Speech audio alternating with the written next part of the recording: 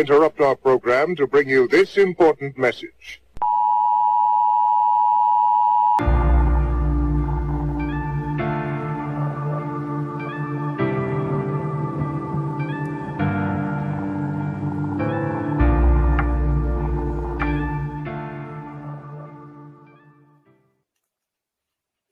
Well, good afternoon, morning, whatever time it is for you.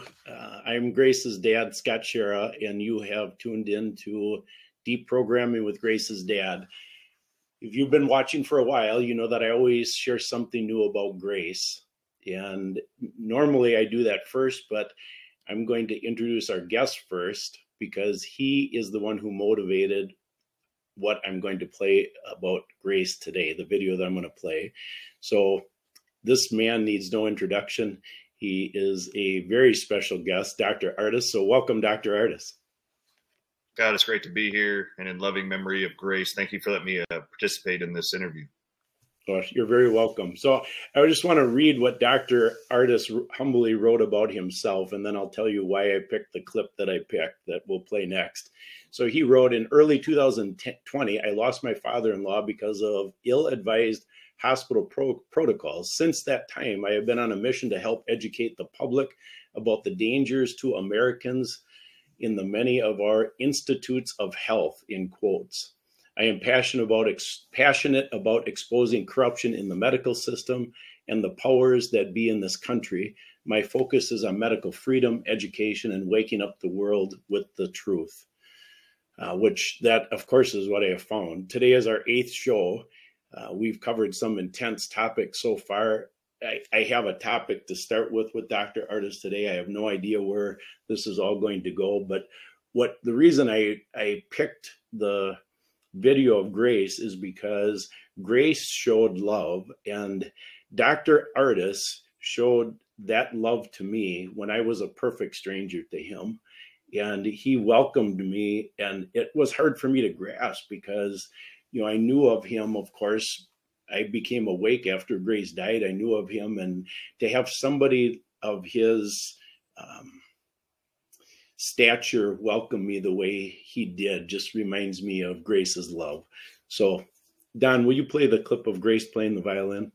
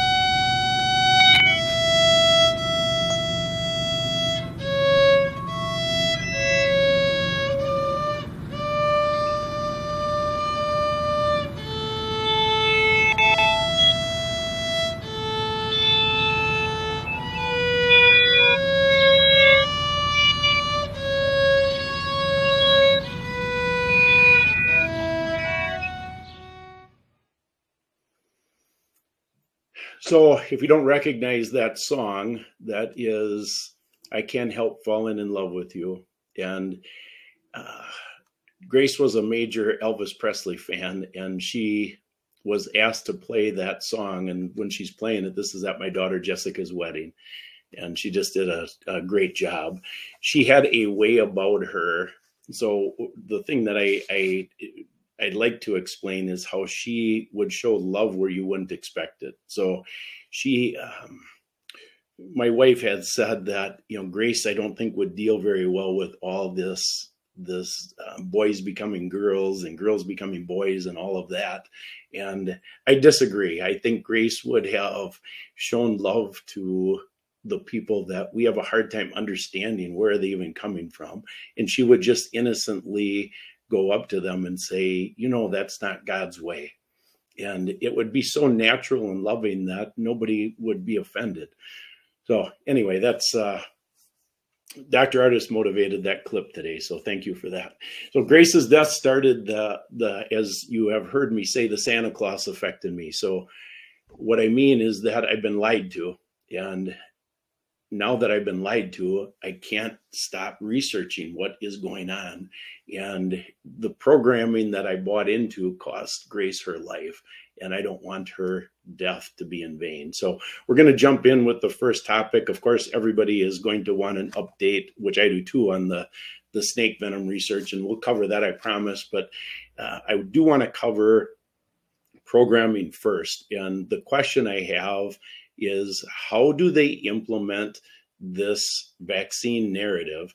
And I want to start with a clip and then get Dr. Ardis's comment. So this clip, so we're going to talk about the narrative that they're promoting. So the programming that they're promoting on multiple fronts. The first front is, how do they deal with the man on the street?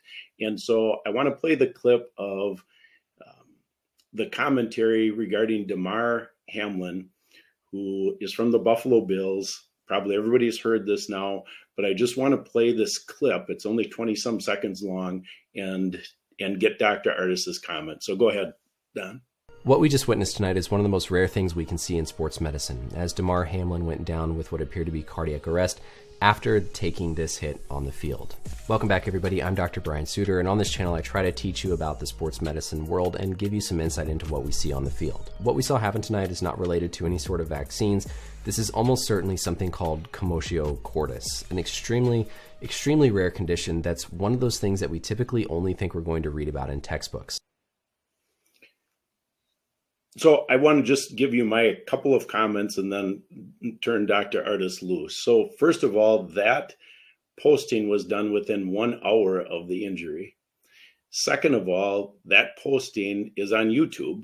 So of course it's acceptable on YouTube because the starting point of the video says it's not related to vaccines, which my comment, of course, is, I don't care if it's related to vaccines or not, but why do you automatically discount vaccines? Shouldn't we open it up to figure out what really happened? Isn't that more important than instantly putting the onus on something other than vaccines? That video got 7.4 million hits in the first 12 hours. And when I see it, it gives me the impression that it was on the shelf ready to go. It's too perfect. And it just was, it really bothers me. So Dr. Ardis, let her rip. What do you think?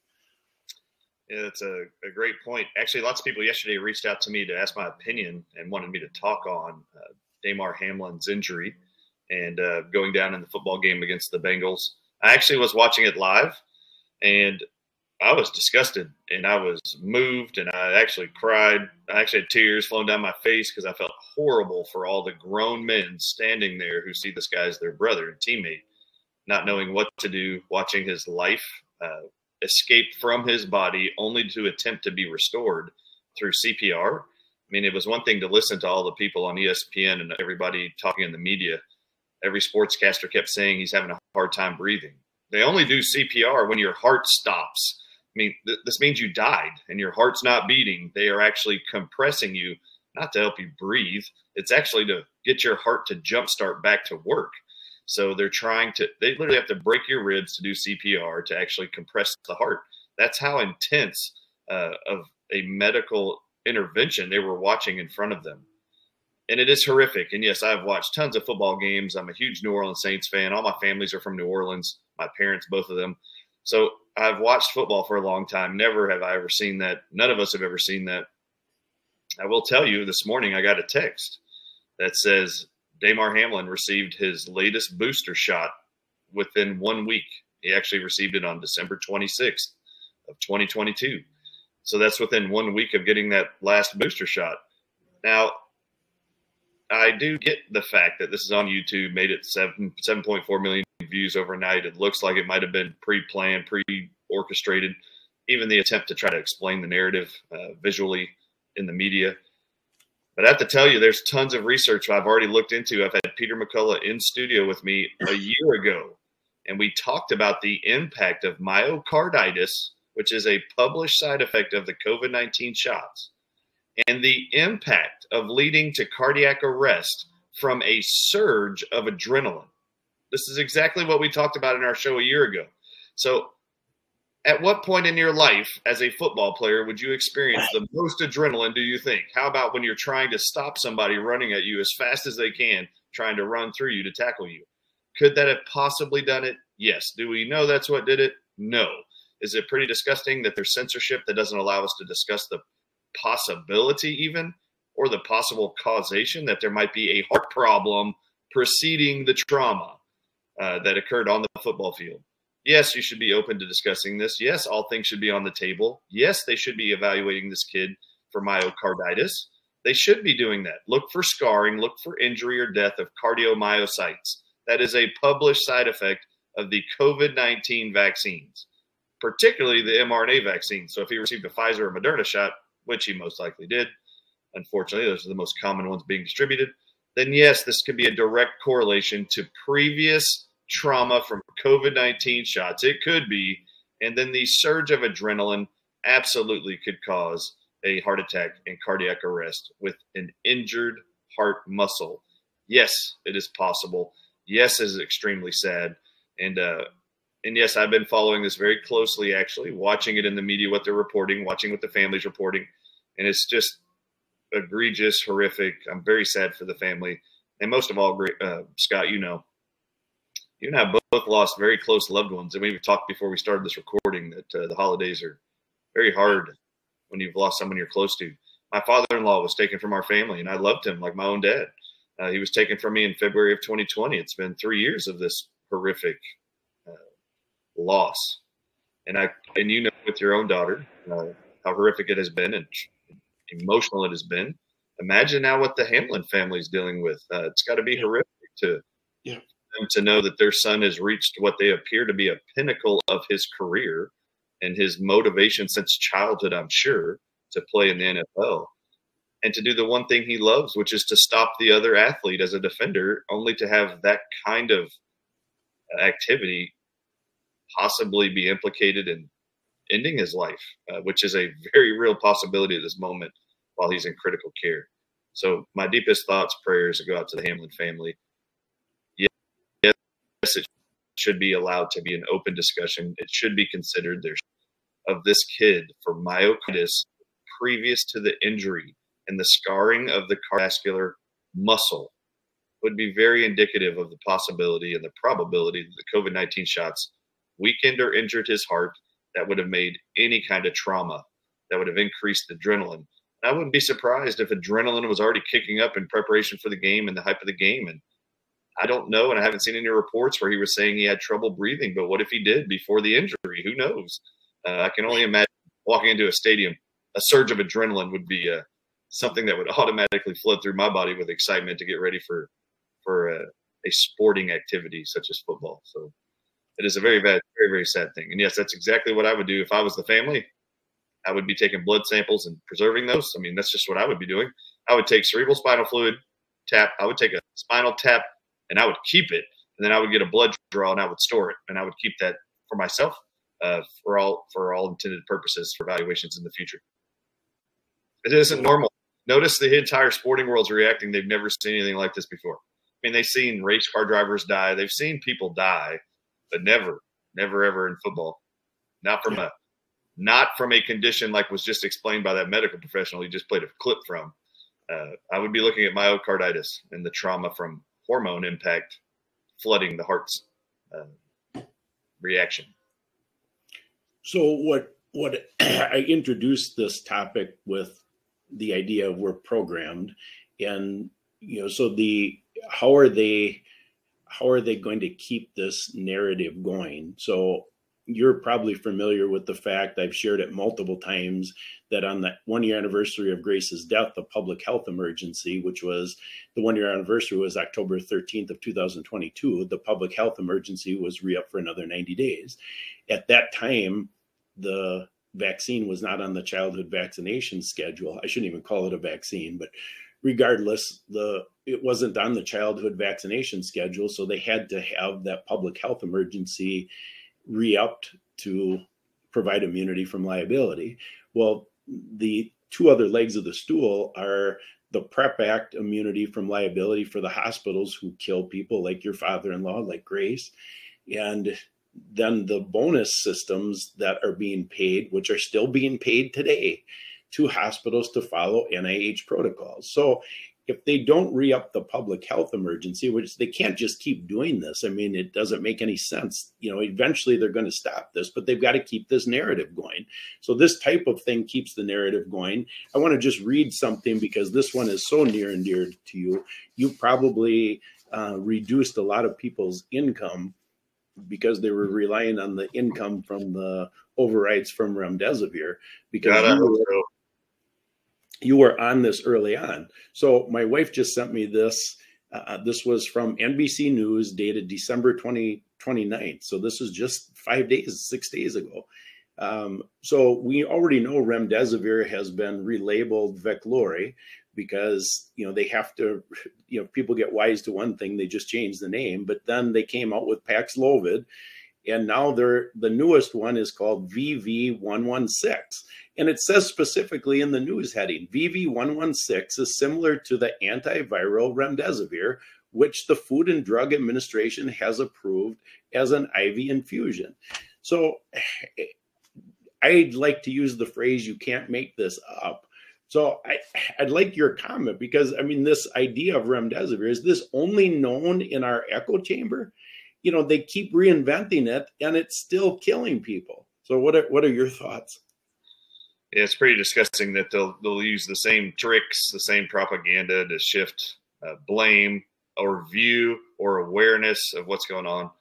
This is nothing new for the pharmaceutical industry. It's pretty disgusting, actually.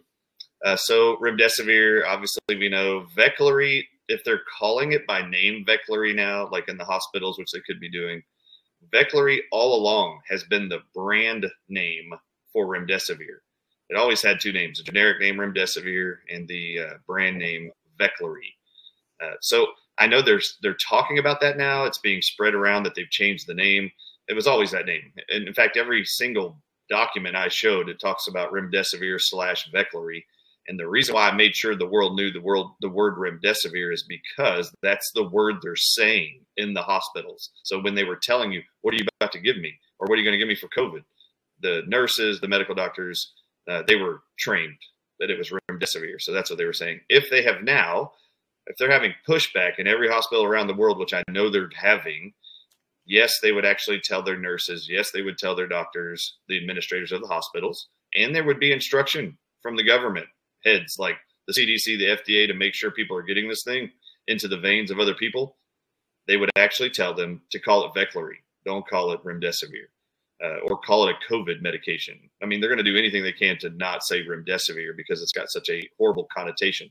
And I'll tell you one of the reasons I am aware it's not just in our sphere of influence that people are aware of remdesivir's dangers. Scott, 2 months ago, I actually was on the LA Times newspaper online. There was an article of two wives who were suing, independently of anything I'm aware of. They were suing two hospitals in Los Angeles for administering remdesivir and leading to the death, they believed, of their husbands when they did not consent to it. In the LA Times article, it mentions nothing about me. It mentions nothing about anything I've ever said that's ever been revealed about remdesivir or Gilead.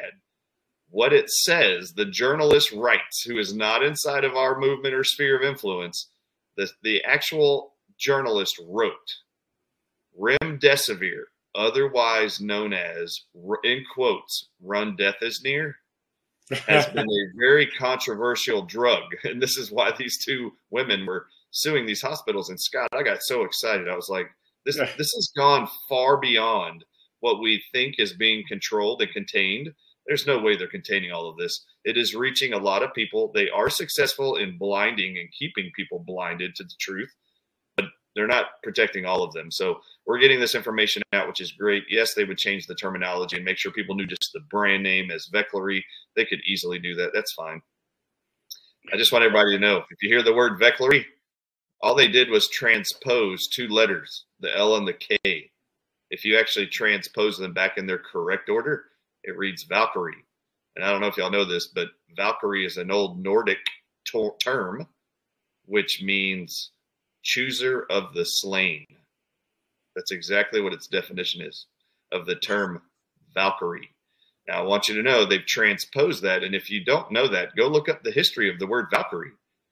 There are actually planes that cannot be detected by radar that we have created in the military. Guess what they're called?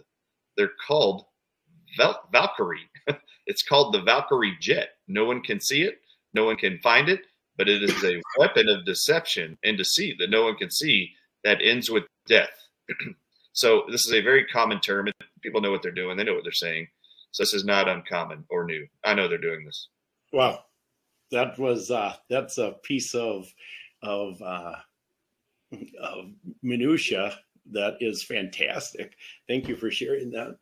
All right, I want to switch gears again, but still in this business of programming, and I want to. So now we got done talking about how they're programming the average Joe walking on the street relative to the vaccine, but they're also, they created a culture of us believing in white coats, but then they program and threaten the white coats. So I want to read something by Dr. Bruce Dooley. So he has been exposing the Federation of State Medical Boards, and the Federation of State Medical Boards is a national United States not-for-profit. And it represents 71 state medical and osteopathic boards in the United States and territories, and co-sponsors the United States medical licensing examination.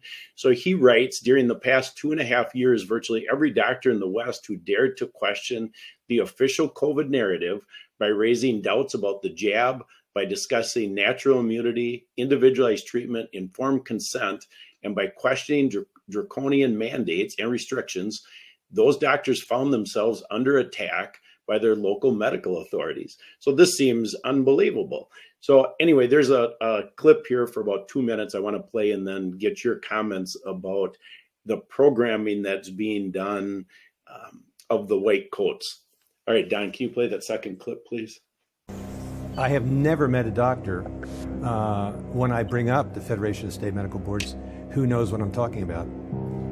Who is this federation? What? How have they been around for 100-some years, and I don't know anything about them as a physician? It was shocking. It was, to me, what I witnessed was beyond anything I thought that could ever be.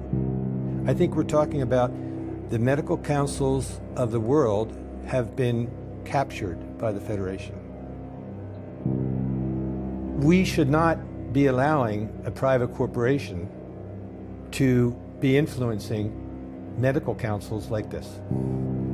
If we stand by and we let the Medical Council of New Zealand incorporate this into their policies and procedures, that will be the final gag on anything that a doctor says counter to the mainstream narrative. Doctors were saying, we want to be free to practice what we want without being attacked by our medical boards. One of the reasons that I'm here and I'm stepping out now is because we're getting to a point where doctors are not allowed to talk unless they talk about the mainstream narrative. And this is called misinformation and disinformation. And this is really concerning me because now it's coming apparently to New Zealand, and we have to stop it. And Vioxx, that story is unbelievable. Merck, that makes Vioxx, who actually makes most of your childhood vaccines, was busted in court, had to pay out over $3 billion in damages for having murdered over 50,000 American citizens.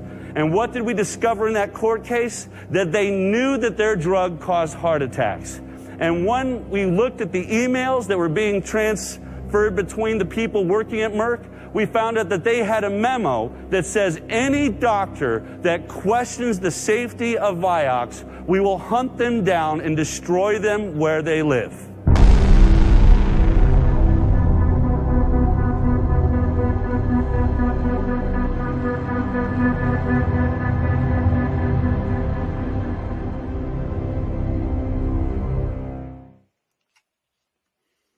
Okay, Dr. Ardis, the floor is yours. What do you think about that clip and the programming of the medical field? Yeah, the programming of the medical field is out of this world insane. To me, it is a massive cult, no different than every successful religious destructive cult you've ever read about, watched documentaries on. The way that they articulate information, the way they control the information, the way they control and handle their medical professionals, in my opinion, is no different than how you see the most destructive cults in the world manage their audiences and their congregations. And this is actually something I've been very vocal about since about August of 2020. I constantly, on the interviews worldwide, will always say to people, the use of masks, the instructions of social distancing, the avoidance of families, and the term anti-vaxxers, like to avoid the anti-vaccine agenda. Don't talk to people in the anti-vaccine movement. Even the term anti-vax, that is an entire cult narrative and terminology. All they're using is propaganda and cult-like tactics to keep you from trusting other people and only trust them. They want to turn your trust and faith against your own family members, your own spouses, your own bosses, your own grandchildren. They want you doubting and only trusting them. And then don't trust anybody else. In fact, don't even stand close to them. Cover your face. You can't protect anybody else out there. They're a liability and they're a risk to your life and safety, which is all a flat out lie. It's all disgusting to me.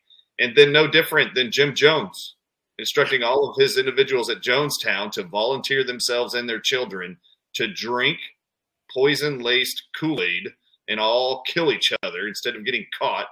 I mean, what do you think the whole world's doing right now? Half of the world's volunteered themselves for an experimental poison that they were told they should get to prevent themselves from being hurt by other people in the world who are not getting the vaccine. So yes, programming is very deep. The Vioxx story is well documented. I've known about that for years. What was interesting was Vioxx and Celebrex at the same time were actually being investigated the same way. And somehow Vioxx got taken off the market, but Celebrex, which was just as guilty, still remains on the market today and is being prescribed. But it has the same cardiac arrest risks and heart attack risk as Vioxx. So to me, it's all very disgusting. And the lobbying powers of the pharmaceutical industry in our government is what controls it all. Can I give you an example of programming of our medical professionals? Absolutely. Let me give you an example of programming medical doctors in their institutions called medical schools and seminars.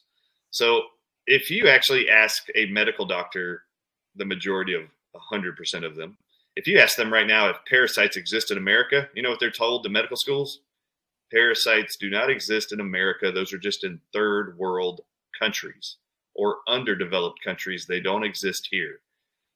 So that's what they will say. That's what they've been taught. I have actually evaluated patients for 20 years in my practices in both Tennessee and Texas. And 75%, Scott, of every autoimmune disease case, from diabetes to even multiple sclerosis, fibromyalgia, lupus, rosacea, all of them were caused by parasites. And it took 2 to 3 months of parasitic detox to remove it all. But those patients were already diagnosed with medical autoimmune conditions and were already seeing medical professionals. When they were going back for their evaluations after first meeting me, the patients, when they would go back to their rheumatologist or their medical specialist, they would ask them, is there anything that's changed since the last time I saw you? It's a very normal, typical question. Right. And they would go like this. Yes, there is something different. I'm actually seeing this chiropractor named Dr. Ardis. He's actually got me on a parasite detox. He said he did an evaluation and said that I have parasites that are causing inflammation and pain throughout my body, and this could be the cause for my fill in the blank. And then the medical doctors every single time would say this to their faces. What did that chiropractor tell you? He said there were parasites in my body. You shouldn't listen to him and not trust him. This is what I say. You should not trust Dr. Ardis. Now, I've heard this for 20 years. You shouldn't trust Dr. Ardis. And they'd go, why? And they'd go, because parasites don't exist in America. They're only in third world countries. And this is not a joke, Scott. The fact that a grown human, I don't even care if you're a medical doctor or not, could actually say that out loud. Even if they think it, you ever thought something dumb and then you realize maybe you shouldn't articulate that thought? It sounds really dumb now that I'm thinking it.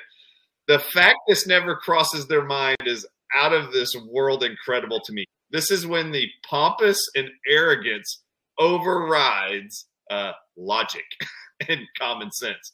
Because this is what I would say. This is not a joke. This is how far the programming goes, and this is just one example. And while I'm explaining this, Scott, if I actually told you to go to the cdc.gov's website and in their search tab, just type parasite, the word parasites, it will pull up on the CDC site that 90 million Americans currently have parasites causing diseases and symptoms. That's what it says on the CDC. That's almost a third of Americans, they admit, they know have parasites. The most common parasite in America is called protozoa.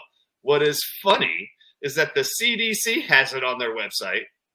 The medical doctors are in medical schools coming out and then telling people parasites don't exist in this country, but you have another agency telling you a third of America we know has parasites.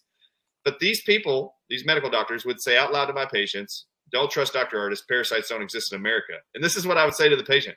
Like, they would call me or come in so disturbed because, Scott, they don't know who to trust now. Do they trust the guy in the white coat, or do they trust the alternative guy who's saying, I think you have something no one's acknowledged yet, and if we get rid of that, your pain's going to disappear. So I provided them hope. They have no hope over here by the medical profession, and they really don't know which one to trust. So they call me or come in and see me. And this is exactly what I would say, Scott. This is how you deprogram people. I'd go like this. I would never make them feel bad. I would never make the medical doctor feel bad. I'd go like this. Well, when the medical doctor said that to you, that parasites don't exist in America, what did you say? Like, what'd you say? And they'd go, I didn't know what to say. I didn't know whether to question him. I didn't want him to feel bad that I was questioning him and I have more faith in you. But I decided I'd come to you and ask your thoughts. And then I'd go like this. Well, do you think parasites live in America? And they'd go, I don't know. This is what they'd say. I don't know. And I'd go like this. Are you sure you don't know? Yeah, I'm sure. I really don't know. And then I'd go like this. This is how you deprogram people with common sense. I'd go like this. Well, have you ever had a dog or a cat in America? And have you ever taken your dog or cat that you've owned in America to a veterinarian? Yes. What's the first thing your veterinarian has always tested your animal for? And they go, heartworms. And I go, what's a heartworm? Parasites. Yeah, it's a parasite. Did you not look at your doctor and go like this? What? Have you never owned a dog or cat before, doc? Have you ever taken it to a veterinarian before? Don't they treat it with HeartGuard for heartworm parasites? And then I would have asked that medical doctor right away, if you've owned a dog or cat and had them treated by a veterinarian for parasites, was your dog or cat born in America? Because if it was, that means parasites are in America. And then I would ask them. I would ask the patient. So we now know parasites are in America, obviously. There's no, this ridiculous, Scott, to think there's an invisible force field around America. And when people travel from other countries and walk through the borders of America, there is like this laser parasite killer scan that you're walking through that prevents parasites from getting into America. This is so weird. It's the weirdest thing ever. So this is what I would say to them. Have you ever been to a veterinarian clinic and seen pamphlets on the wall? Yes. Have you ever seen the one that's titled, in all the clinics of veterinarians everywhere, have you seen the one titled Parasites in You? Have you seen that one? You should pull that off and open it. Every single Banfield veterinarian clinic in America has a little 3-leaf pamphlet that describes exactly how many parasites transfer from your pets to the owners, including heartworm parasites. The reason why we treat dogs and cats for heartworms is because they can transmit them to you. That's why we treat them. And they can transmit it to the other pets, and it leads to death and heart disease. But it's very odd to me that this is just an example of programming that is absolutely fraudulent in my opinion. And they want to restrict medical doctors' knowledge and awareness of what causes diseases, because if they can do that, they're limited in their ability to treat. And that limitation will be to the only drugs they tell them to use for the rest of their life. If you never acknowledge parasites exist in America, you can create all kinds of autoimmune diseases by allowing people to just get sick, and never teach medical doctors to test or look for parasites. And if you never look for it, the patient will forever be sick if you never treat it. However, Scott, you know what's amazing?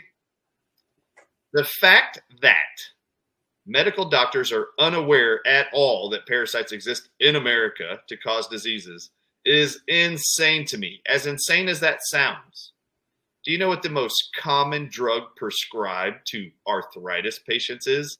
Rheumatoid arthritis, osteoarthritis, general arthritis, gouty arthritis, psoriatic arthritis. Do you know what the number one prescribed medication to all of them is that they tell them they have to live on for the rest of their life? No idea. It's hydroxychloroquine. Oh, unreal. And hydroxychloroquine is designed to treat what? Parasites. It's an anti-parasitic drug to kill the malaria parasite. That's what hydroxychloroquine is. They have a name for it. We talked about it here. You've heard of the drug remdesivir. Now people are like, oh my God, they're calling it Veklury. It's actually the same drug, brand name, generic name. Hydroxychloroquine also has a generic name and a brand name. Hydroxychloroquine is the generic name that everyone's familiar with. Do you know what the brand name is for all autoimmune patients who are taking an anti-parasitic drug for their autoimmune disease and pain throughout their body? It's called Plaquenil. That's the brand name. And every person who has MS, Parkinson's, Alzheimer's, lupus, fibromyalgia, most of you are prescribed Plaquenil. You have no idea that you're seeing some benefit to your pain because they're treating you with an anti-parasitic drug. And the medical doctors don't even know that's what they're doing. They were just told it has this side effect to reduce pain in people, so prescribe it. No, that's not what it is. And the truth is, Scott, what the medical doctors don't know is that parasites, do you like this deprogramming of your audiences, Scott? What people don't know is parasites, when a egg of a parasite is introduced into your body from air, water, food, or someone else, when you swallow the egg, it hatches in your intestines and then swims into your bloodstream and gets into your organs. If the parasite ends up in your pancreas, eating tissue of your pancreas, you will become a diabetic. Eventually, if it ends up in your brain, which they do, you get MS 100% of the time. 100% of all MS patients have roundworm parasites in their brain and in their spinal cord, but no neurologist is looking for that. It's so weird. But those are the lesions. It's burrowing holes in your brain. The Great Rocky Mountains lab in 2016 confirmed 100% of MS patients have roundworm parasites in their brain. If you just spent 3 to 6 months killing parasites, you could reverse MS. But this is programming they've received. Don't look for parasites. You have no idea. So I want people to understand something. They're already treating you for parasites unknowingly to you if you have an autoimmune disease, most likely with hydroxychloroquine and Plaquenil, which is the same drug, just with a fancier name and more expensive because it's a brand name. All right, so this is the key with parasites. The moment an autoimmune patient is put on a drug like hydroxychloroquine or Plaquenil, they're going to see immediate relief in their symptoms for about a week or two, and then the symptoms are going to come back. So if you're taking an anti-parasitic every day for life, you would think all the parasites would die. But that's not what happens. Parasites are brilliant. These are evolutionary creatures, man. They have learned how to evolve and use you and every living organism on the planet as a host for food. So when the worm hatches in your body, swims into one of your organs, let's say the spleen, if you get a parasite in your spleen, you're going to develop lupus and rosacea. That is the number one signs and symptoms of parasites in the spleen. But no dermatologist has ever told you that either. Rosacea is caused by parasites in your spleen. Go fix it. Kill it off. There's anti-parasitic herbs that'll kill it and remove it. The key with parasites is this. If you treat parasites, you have to do it cyclically, meaning you treat for a few days and then you don't. And then you treat for another few days and then you don't. Why is this important? And why do you have to do this? If you stay on hydroxychloroquine and Plaquenil every day of your life, you're never going to get free of parasites. Parasites living in the human body, the adults, every day are laying, listen to this, 100 to 250,000 eggs every day in your body as they eat off of you. So they lay these eggs every day, but they don't let the eggs hatch. And how they control this is the mother worms, the adult worms, secrete an enzyme out of their body that tells the eggs they've laid all throughout your body not to hatch. If they all hatched at once, now there's competition for food. So the adult worms are not going to let the eggs hatch. So you release this enzyme out of them that tells the eggs not to hatch. Now, you start taking hydroxychloroquine or Plaquenil or ivermectin, guess what happens? You kill the worms. It doesn't touch the eggs. And if you stay on hydroxychloroquine and Plaquenil every day, those are chemicals that signal to the eggs never to hatch. So they don't ever hatch. So you can't kill them. This is why parasitic detoxing protocols typically include you take herbs or minerals or drugs for 5 days on, kill the worms. Don't take it for 5 days. Let the eggs hatch. Go back in for another 5 days. Stop for 5 days. Go back in for another 5 days. Stop for 5 days. If you would cycle this way, your medications and your herbs, the probability that you would be pain-free, symptom-free for the rest of your life will occur in 3 months or less. But if no one ever teaches you that, the eggs will always stay in your body, and the body knows those eggs are foreign. So the body creates antibodies, inflammatory markers, to try to remove the eggs it can't get rid of. So these are just things that people have not been trained. This is just an example of the deprogramming or programming and how we have to help deprogram people. That's just a fantastic example. I'm glad you took it full circle so people can connect the dots all the way, because the starting point with the programming that I've learned, of course, you already know this, but I've just been woken up, is that they don't want us to get well because that stops the money train. All right, I want to switch gears for our last few minutes because, of course, everybody wants to have an update, I'm sure, and I do too, regarding the snake venom situation. So, in the context of you unleashing this last April, and I remember it very well because you were literally the first person who had booked their flight to come to Grace's rally in April. And then you had to call and let me know you can't do it because you're unleashing this snake venom hypothesis to the world. And so I want to know what's happened in the past 8 months regarding the original research. So I want to first understand that, because I'm guessing there's been some credible and not so credible challenges. So what started out as a hypothesis may have already evolved to a theory in the scientific method. So can you just wrap your arms around that first? Then I have a couple of related questions. I would love to, yes. So yes, back in April of 2022, and thank you for the invite to your daughter's memorial. I would have loved to have attended that in the rally. That week before that, my Watch the Water documentary with Stu Peters finally released, I'd actually done 4 private filmings of an interview with Stu Peters, Mike Adams, Ann Vandersteel, and Scott McKay. I just chose those 4 people to do this with, and then I asked them all to blast it to the world all at once. That's what happened. Stu Peters released his first. The very next minute, when Watch the Water documentary ends at its 50th minute, Mike Adams publishes his first of 3 chapters. This actually was a 5-hour interview that ended up being a 48-minute documentary with Stu.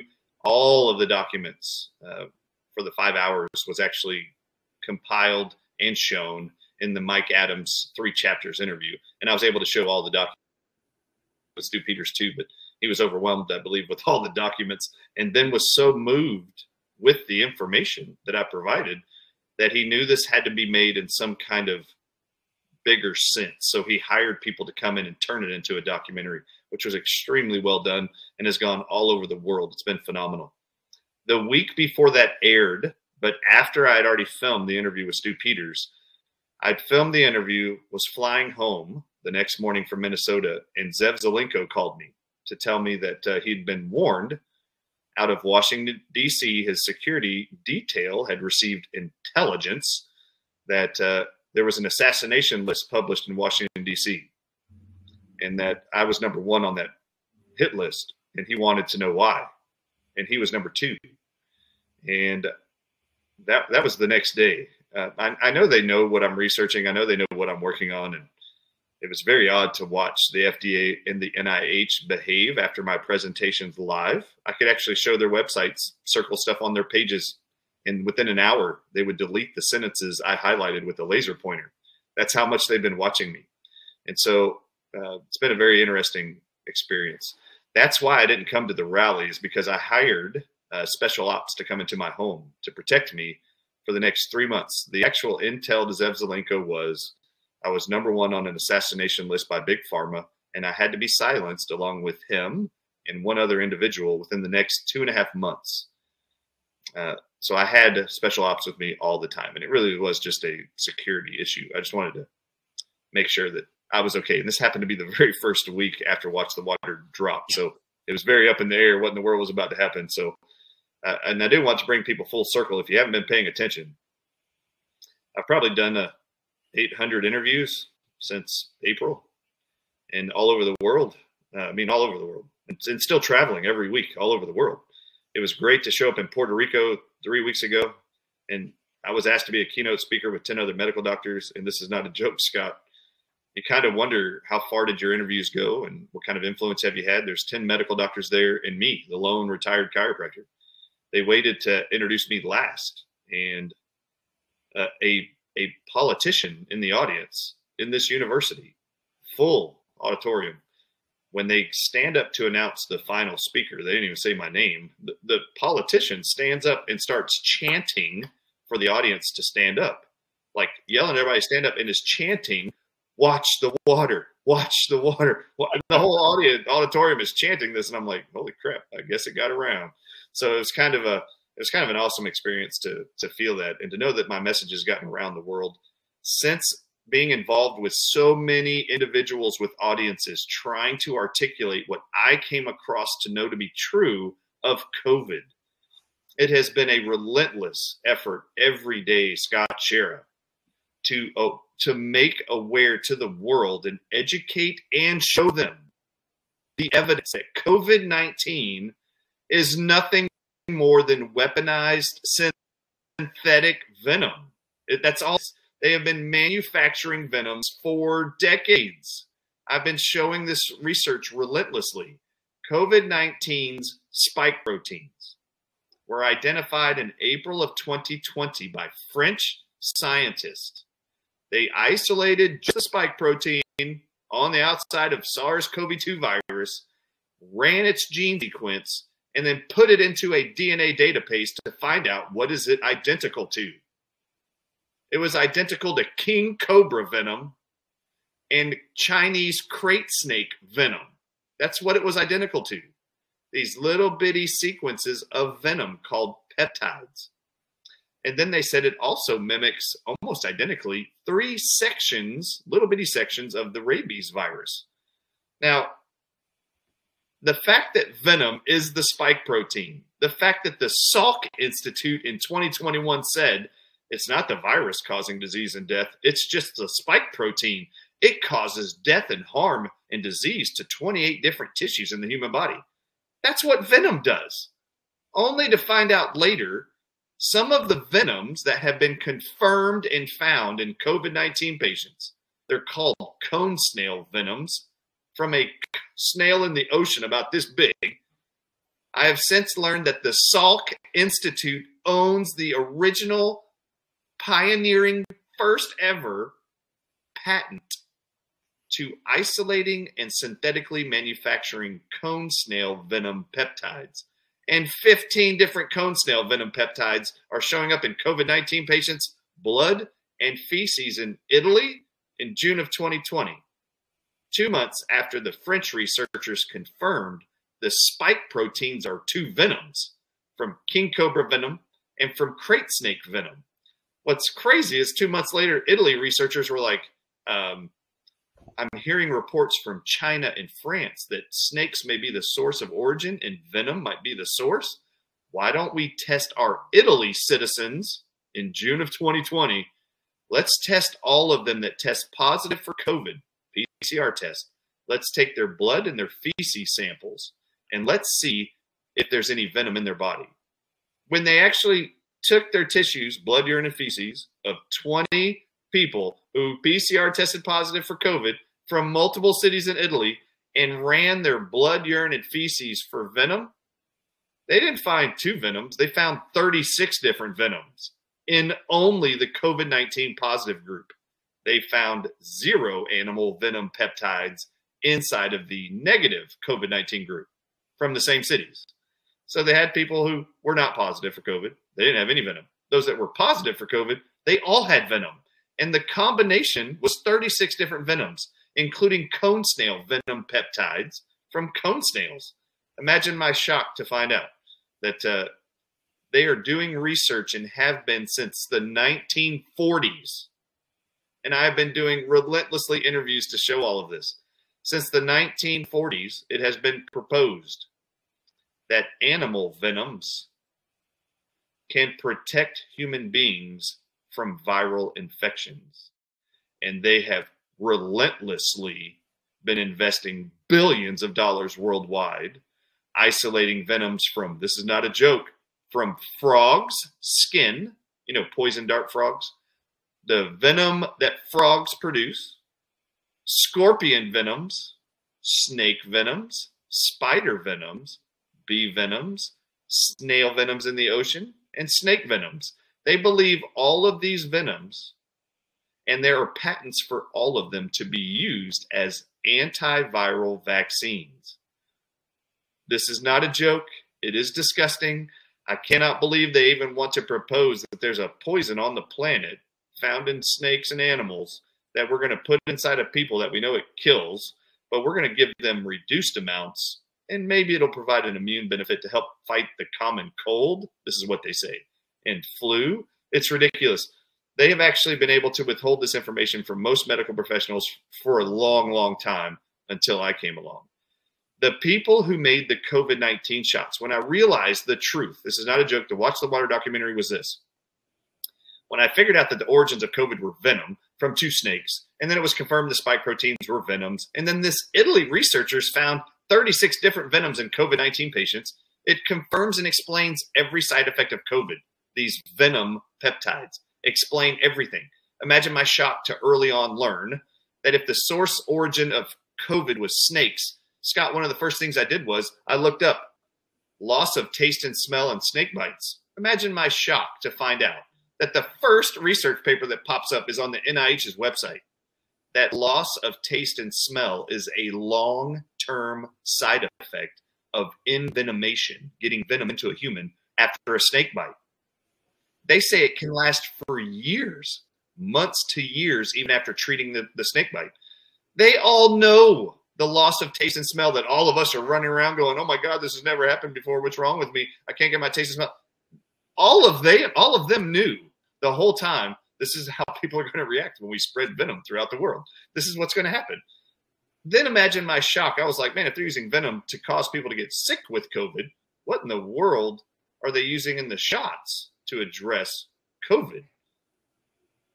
One of the craziest things I'd ever heard that I'd never heard before was there's this incredible medical doctor out of Canada who in the summer of 2021 said a whole bunch of my patients, after giving them the mRNA COVID shots, are experiencing long-term exercise-induced asthma, lethargy. They can't catch their breath. They can't even walk upstairs without standing there to catch their breath. So he ran a test on all of them. And he said, there's one thing everybody in the world needs to look for with their injected COVID-19 patients, elevated D-dimers. And then he explained that elevated D-dimers mean there's blood clotting going on all throughout the body. And you need to go look for blood clottings. COVID-19 shots are causing blood clotting. Do an elevated D-dimer test. Scott, a year ago, I was like this. If the origin sources for COVID are venom, what's the likelihood that D-dimers have anything to do with venom? I mean, I have no idea. So I looked it up online. How are medical doctors trained to look for and what to look for if you see elevated D-dimers on a blood test? So I typed it in. You know, it's amazing. None of the medical doctors I talk to even know what that's for. They just know it tells you there's blood clots. If you go on medscape.com right now, there's an article from 2019 titled, How to Interpret Elevated D-dimers. I found this in December of last year, and this is what really started propelling me to dig into all the research for the next 4 months before I released Watch the Water. And by the time I released that interview, I had 1,500 documents confirming every reason why everybody should be concerned that there's venom in the shots and why remdesivir might be freaking cobra venom. And I'm still not joking about that. And then why it is COVID-19 is absolutely every single side effect is venom peptides, and they're synthetically making these all over the world. This one article was one of those aha moments for me. If you read medscape.com, which is an online medical journal, it says, how are medical doctors to interpret elevated D-dimers?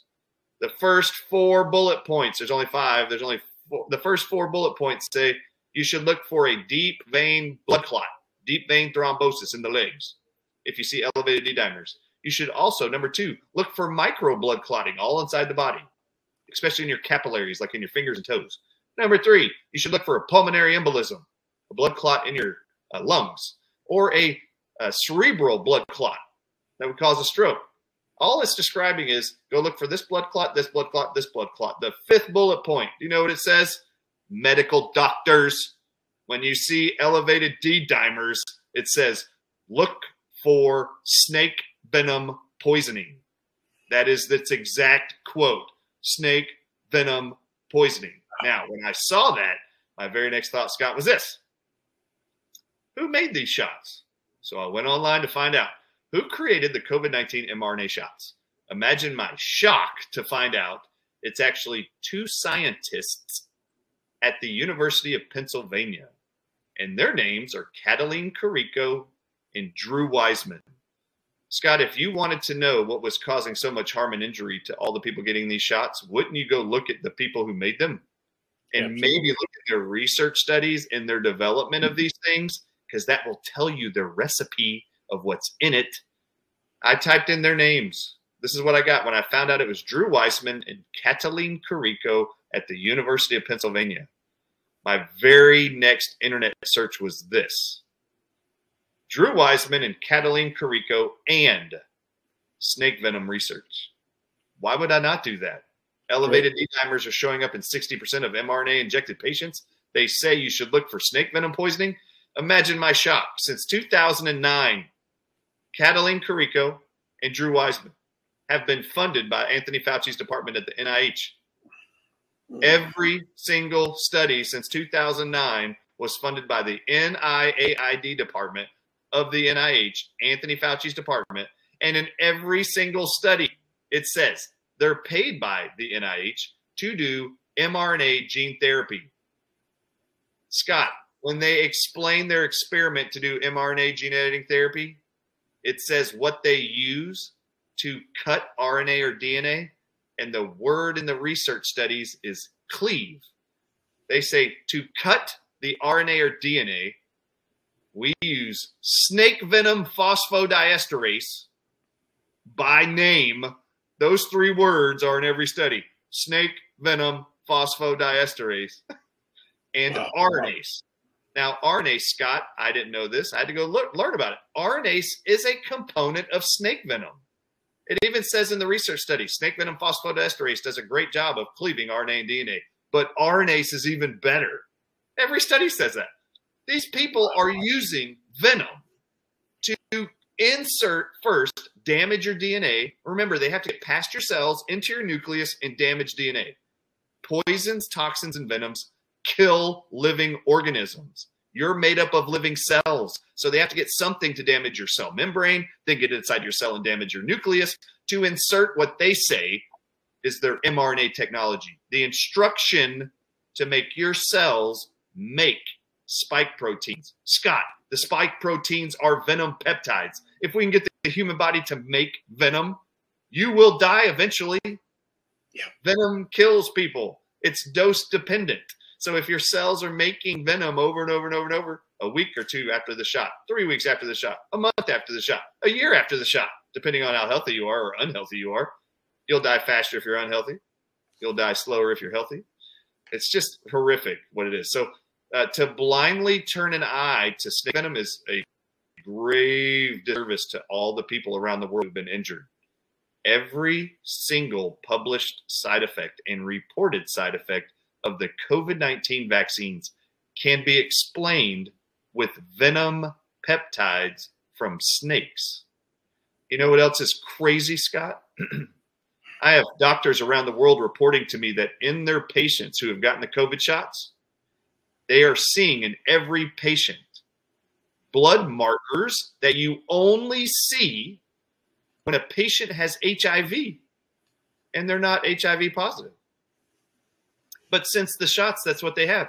Scott, I'm going to say it on this show right now before I actually start doing my own shows. This is for all of you. I'm going to help deprogram you.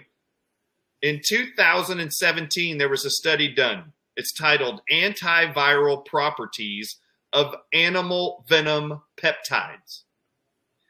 The whole research paper from 2017 is explaining how it is they can use scorpion venom to actually treat HIV patients and SARS-CoV-1 patients, which is weird as heck because they already found in 2005 hydroxychloroquine beats SARS-CoV-1. Why are we looking in 2017 for scorpion venom to be a therapeutic? It's so disgusting. And then they talk about snake venom peptides being used as antiviral vaccines to control pandemics in 2017 in this article. In the article, it says cobra toxin, which was identified to be the spike protein on COVID, and bungarotoxin, also the other spike protein on SARS-CoV-2. They said these two snake venoms are homologous to the HIV-1 glycoprotein. Homologous, everybody at home. Do you know what the definition of homologous is? It says snake venom components are homologous to HIV-1 glycoprotein. Homologous means either identical to, similar to, but the science definition is it has the same evolutionary origin. Did you hear me? It states snake venom components have an evolutionary origin, same as HIV. That means the two of them are identical and come from the same source. Well, how can HIV come from snakes? I thought HIV came from monkeys. How are monkeys carrying snake venom components? This is the great lie. What I learned later, here's some programming and deprogramming for you. Did you know, Scott, that the Latin historical definition for the word virus, and Latin is the primary word used by the medical profession for everything.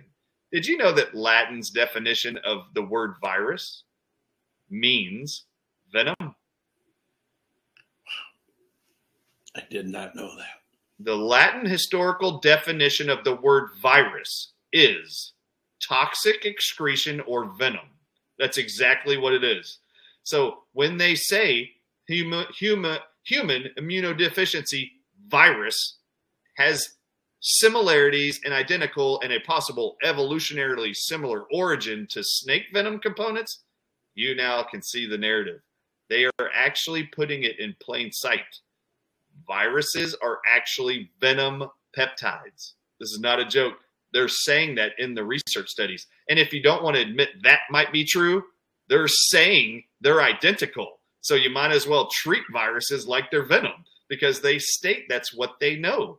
Now, if they're injecting people with instructions to manufacture spike proteins, which are cobra toxin and crate venom, if they're doing that, and then snake venom researchers are telling you that it's identical to HIV-1's glycoprotein, which is a spike protein on HIV, by the way, if that's what they're telling you, you should start treating everybody with HIV as if they have snake bites and cure them. You have anti-venom therapy, go do it.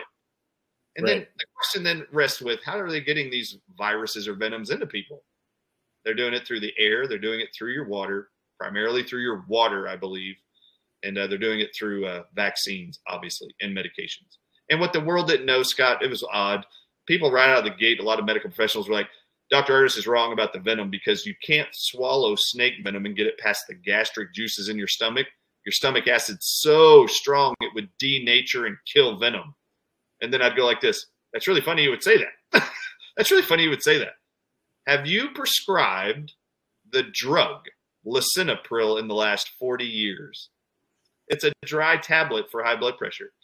11 million people wake up every morning and swallow a white tablet of lisinopril. And I've asked them all, have you ever prescribed lisinopril for high blood pressure? Yes, in the last 40 years. It actually went on the market in 1981. And then you go, yes, I have.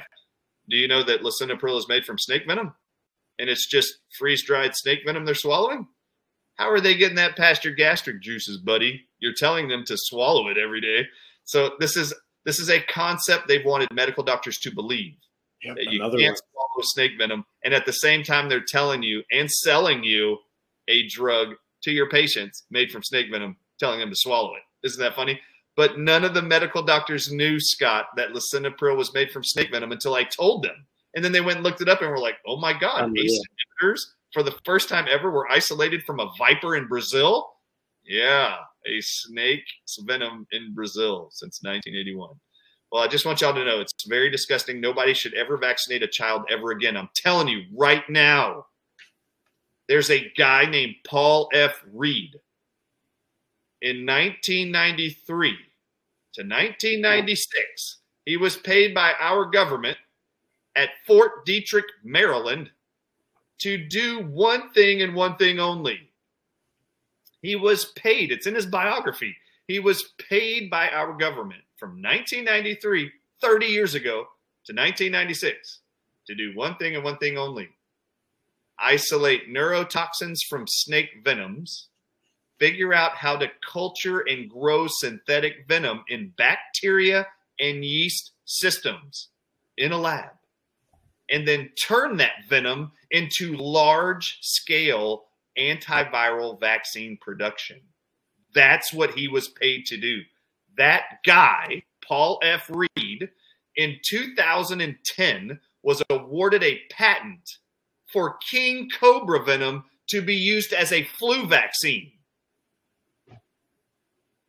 We gave him the patent for cobra venom, cobra toxin, to be used as a vaccine for flu viruses. That's what we awarded him in 2010. A company called Nutrapharm has bought that company since he required that patent in 2010.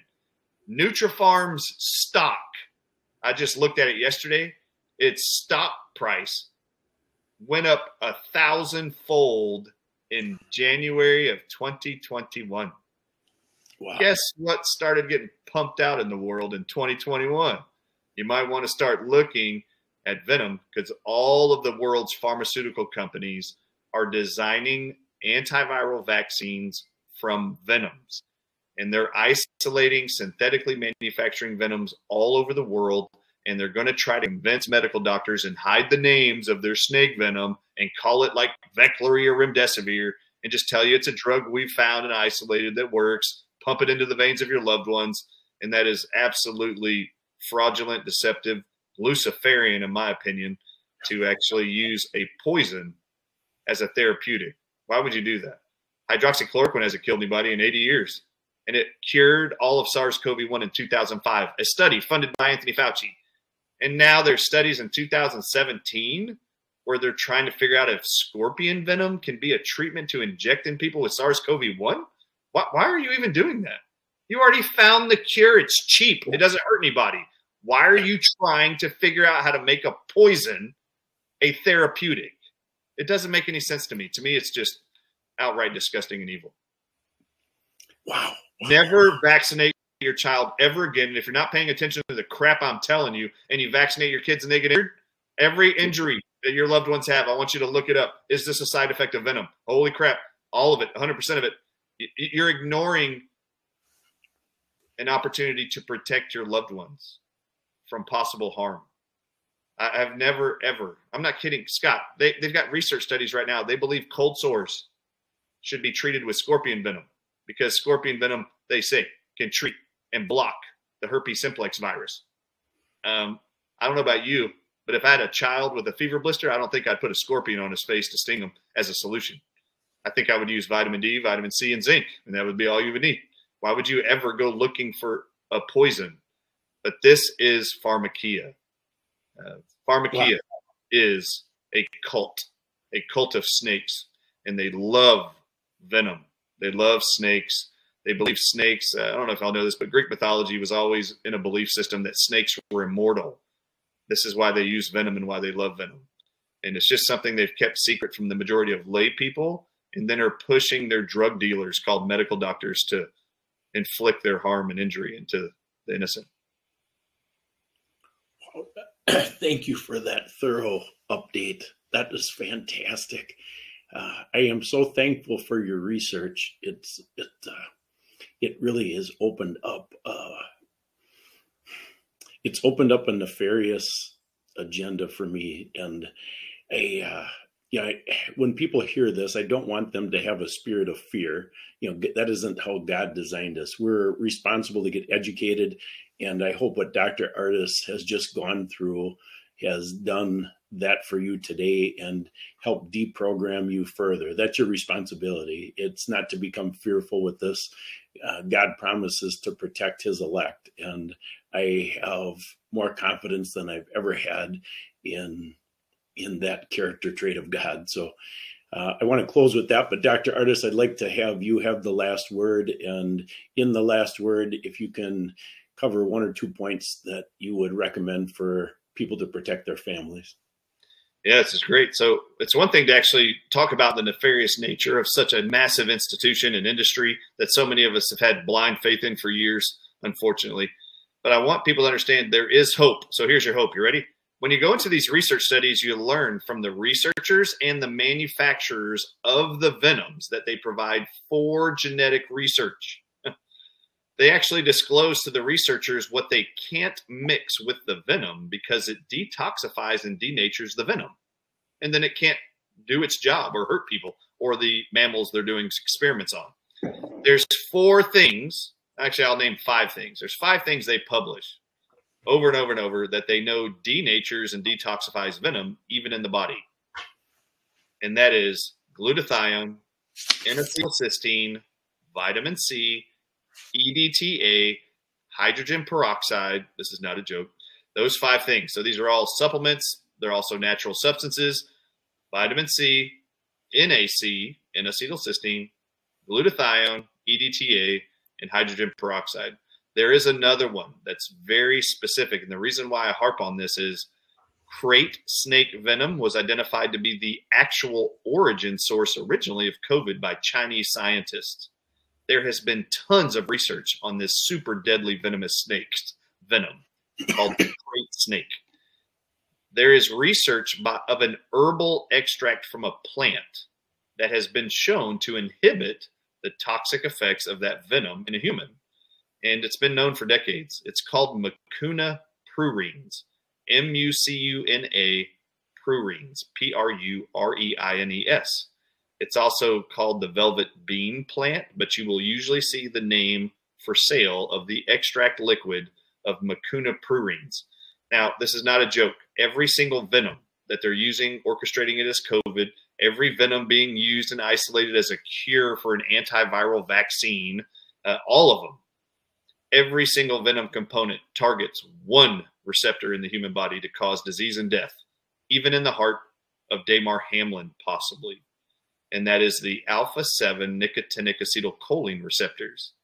There's only one perfect protector of those receptors that keeps venom from binding to them or makes the body let go of the venom, and that is nicotine. And just so the world knows, you've all been lied to about nicotine. Nicotine actually is not addictive. I didn't know this, but Harvard proved it in 2005. But they want you to think it is. Every Paxlovid commercial I see, they actually state smokers are higher at risk for COVID. No, they're not. That's a flat out lie. This is a part of the programming. They want you convinced smoking is killing people and is making you higher risk for COVID. That has never been true. Less than 2% worldwide of smokers ever ended up hospitalized with COVID. It's the lowest demographic of all people. Nicotine had a byproduct of protection against the venoms called COVID and the venoms in the shots. So it's unfortunate, but there's ways of getting nicotine into the body from the tobacco plant that God created. I didn't create it. God created the tobacco.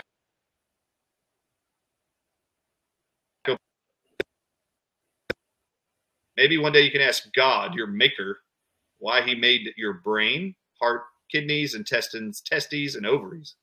Why is it he made all those organs slathered and completely covered with nicotine receptors?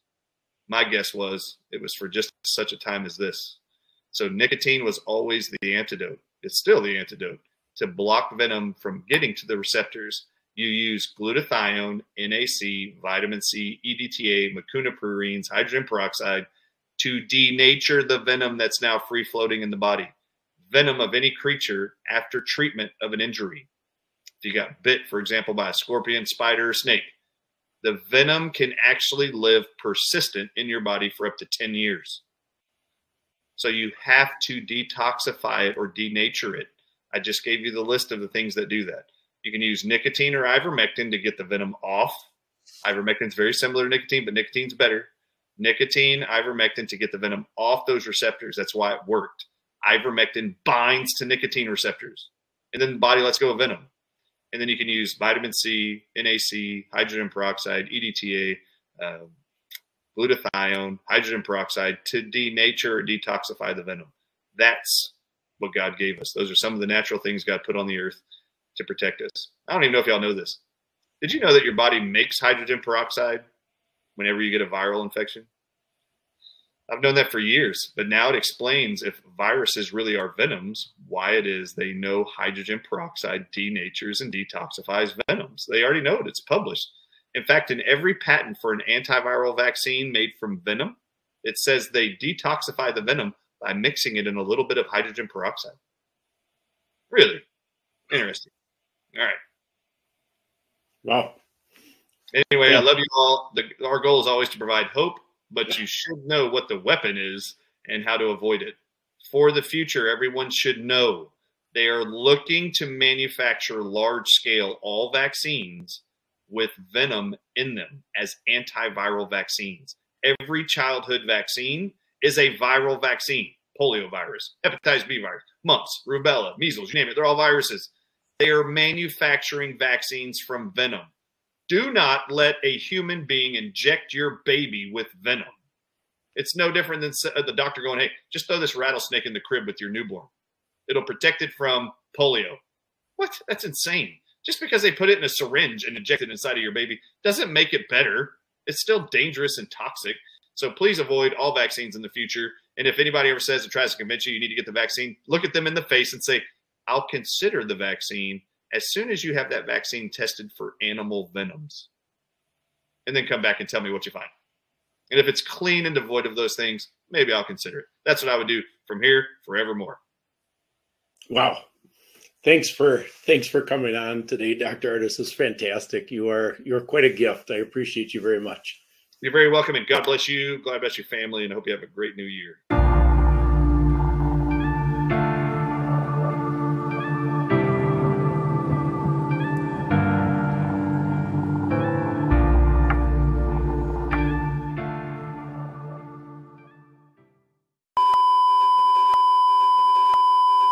Please stand by for further details. We return you now to your regularly scheduled program.